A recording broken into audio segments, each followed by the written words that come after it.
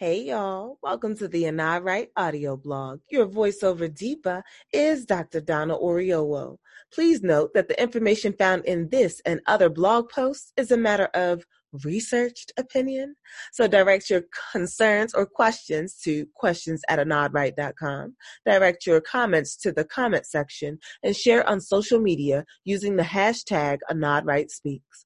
Warning, content on the audio blog may be different from the written blog. My thoughts too fast and my mouth too quick, and I'm not sorry. This week's blog post is called Relationship Goals, but are they really? And here we go. If you've been following me on Instagram, then you know that in honor of Black History Month and Valentine's Day, I've been asking whether or not some of the most beloved TV relationships that I remember watching growing up were actually relationship goals or not. So far, we've talked about Harriet and Carl, Dwayne and Whitley, Quincy and Monica, and Gina and Martin.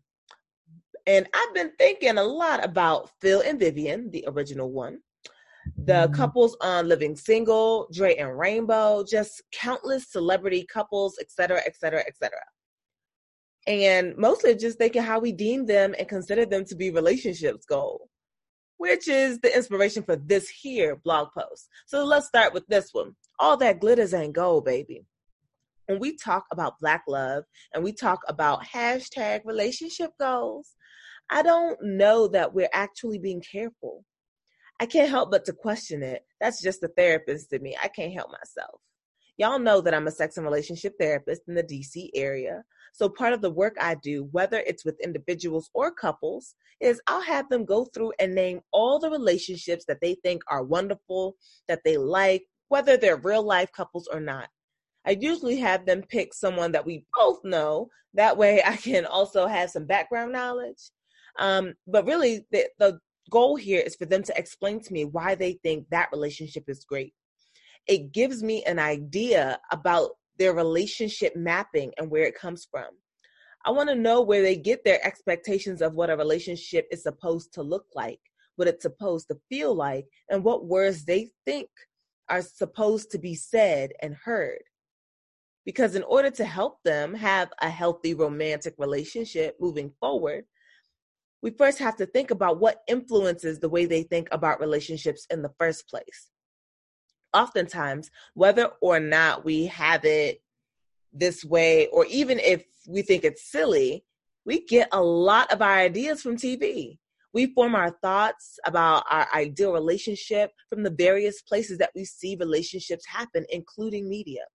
For example, if you grew up in maybe a single parent household and you never really saw your custodial parent dating, then maybe you turned more to TV, celebrities, friends, and other family members to get an idea of what a healthy relationship would look like. Or you could have also used the lack of relationships at home to be like, oh, I don't need nobody. Basically, all these things around us influence us and influence what we think about relationships and how we think they should go.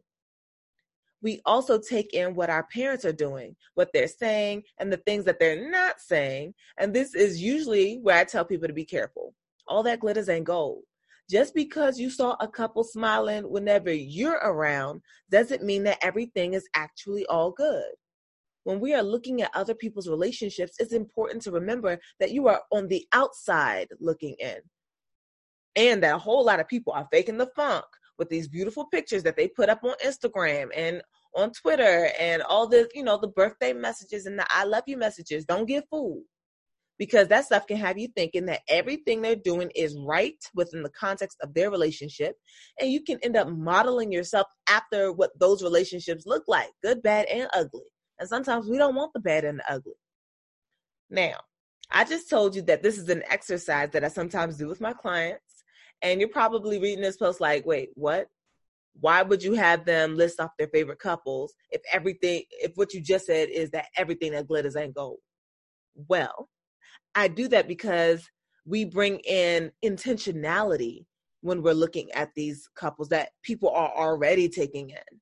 So I'll have my clients take a look and name their relationship goals and tell me which celebrity or TV couples they tend to want to model after. Some of the ones that have been the favorites that I remembered from therapy have been Dre and Rainbow, a little bit of Quincy and Monica, and believe it or not, a lot of people love Dwayne and Whitley. Now, pause. On a side note, I want you to notice that all these relationships were darker skinned men choosing lighter skinned women. You may not think it's a big deal because I'm asking you to think about relationship goals in general, but it is a big deal because I often speak about how a person's value of themselves and the relationships that they think they deserve is also based on what they look like. And let's be clear, a lot of TV from the 90s and even now usually show a lighter skin or racially ambiguous looking woman with a dark skinned man, as though light skinned women are the only prize available to them. So it should come as no surprise that many of my clients are also talking about whether or not they feel loved and appreciated in their dark skin, or if they're just expected to take whatever comes their way. But that's a blog topic for a whole other day and a whole other website. If you want to talk more about that aspect, head on over to the Cocoa Butter and Hair Grease website, thecbhg.com. Anyway, taking a closer look. Now, let's get back to what we're talking about. When we choose who we think our relationship should be mimicking, we've got to be careful. We've got to be intentional. We have to talk about exactly what it is like and look at the full breadth and depth of what we're seeing. So many people talk about Dwayne and Whitley, their love, and that powerful declaration of, will you marry me, baby? Baby, please. I don't know if you've seen it, but that was my episode for a minute. But it was the episode where Whitley was about to get married to Byron. And Dwayne basically stands up at the wedding and makes it known that he wants her. He declares that love for her. But after that, at the episode, it seemed like everybody was like, yep, that's relationship goals. I want someone to want me like that. But I'm sitting here like, really? Y'all won't struggle love? Because that's what I saw. Even if we don't take it back to the very, very, very beginning where Dwayne kept calling her a bougie princess and didn't think that she had anything of substance to offer, the fact is that even in the season of the wedding declaration and the season before that, Dwayne didn't really appreciate Whitley. He was doing everything in his power to change her. He didn't like the type of woman she was. He wanted her to change certain behaviors and be something that she wasn't so that he could possess her. And even though she gave him every opportunity to step up and proclaim his love for her, to let it be known that she wanted to be with him, he didn't take those opportunities. Instead, he decided he was going to cause an emotional upheaval the night before her wedding and then disrupt her wedding with feelings that he could have talked about the night before when he was being disruptive, or even have said in the weeks leading up to her being with this other guy. I don't know, but that shit don't seem healthy to me. That don't seem like relationship goals to me, but hey, I digress. I'm just saying that we don't even have to talk about the fact that every time Whitley was about to do something that changed her life, that moved her in a different direction, he decided that's when he wanted her. Like when she was moving to New York or when she was going to be with Byron. That's when he decided that he wanted to disrupt her flow. Tell me where the health is in that. But see, when we say relationship goals, we're not thinking about that piece of it. We're not thinking about how it plays out in everyday life, how someone yo-yos your behind. They want you, they don't want you. We don't think about how unhealthy these relationships actually are and the emotional turmoil that can take place. We don't think about how these type of relationships cause butterflies. Butterflies, which are not actually a sign of love, but a sign of anxiety related to the person that you love and your uncertainty of whether or not they're actually going to be there and commit to you in the way that you want. I used to think that when we had butterflies, it was just a way of saying, ooh, if they went away, that something is wrong in your relationship. Then I realized that, you can be so fucking secure in your relationship that the butterflies, or rather that anxiety, is unnecessary and goes away. Now, I just used Dwayne and Whitley as one of our primary examples, but when you think about it, Carl and Harriet, Quincy and Monica, Gina and Martin, Dre and Rainbow, Aunt Viv and Phil, Khadijah and Scooter, Regine and whatever that rich man it was that she ended up with at the end of the series, Sinclair and Overton, Cott and Max. When we think about these fictional couples that we saw and their relationships, I'm asking you to take heed. That's all I'm asking you to do.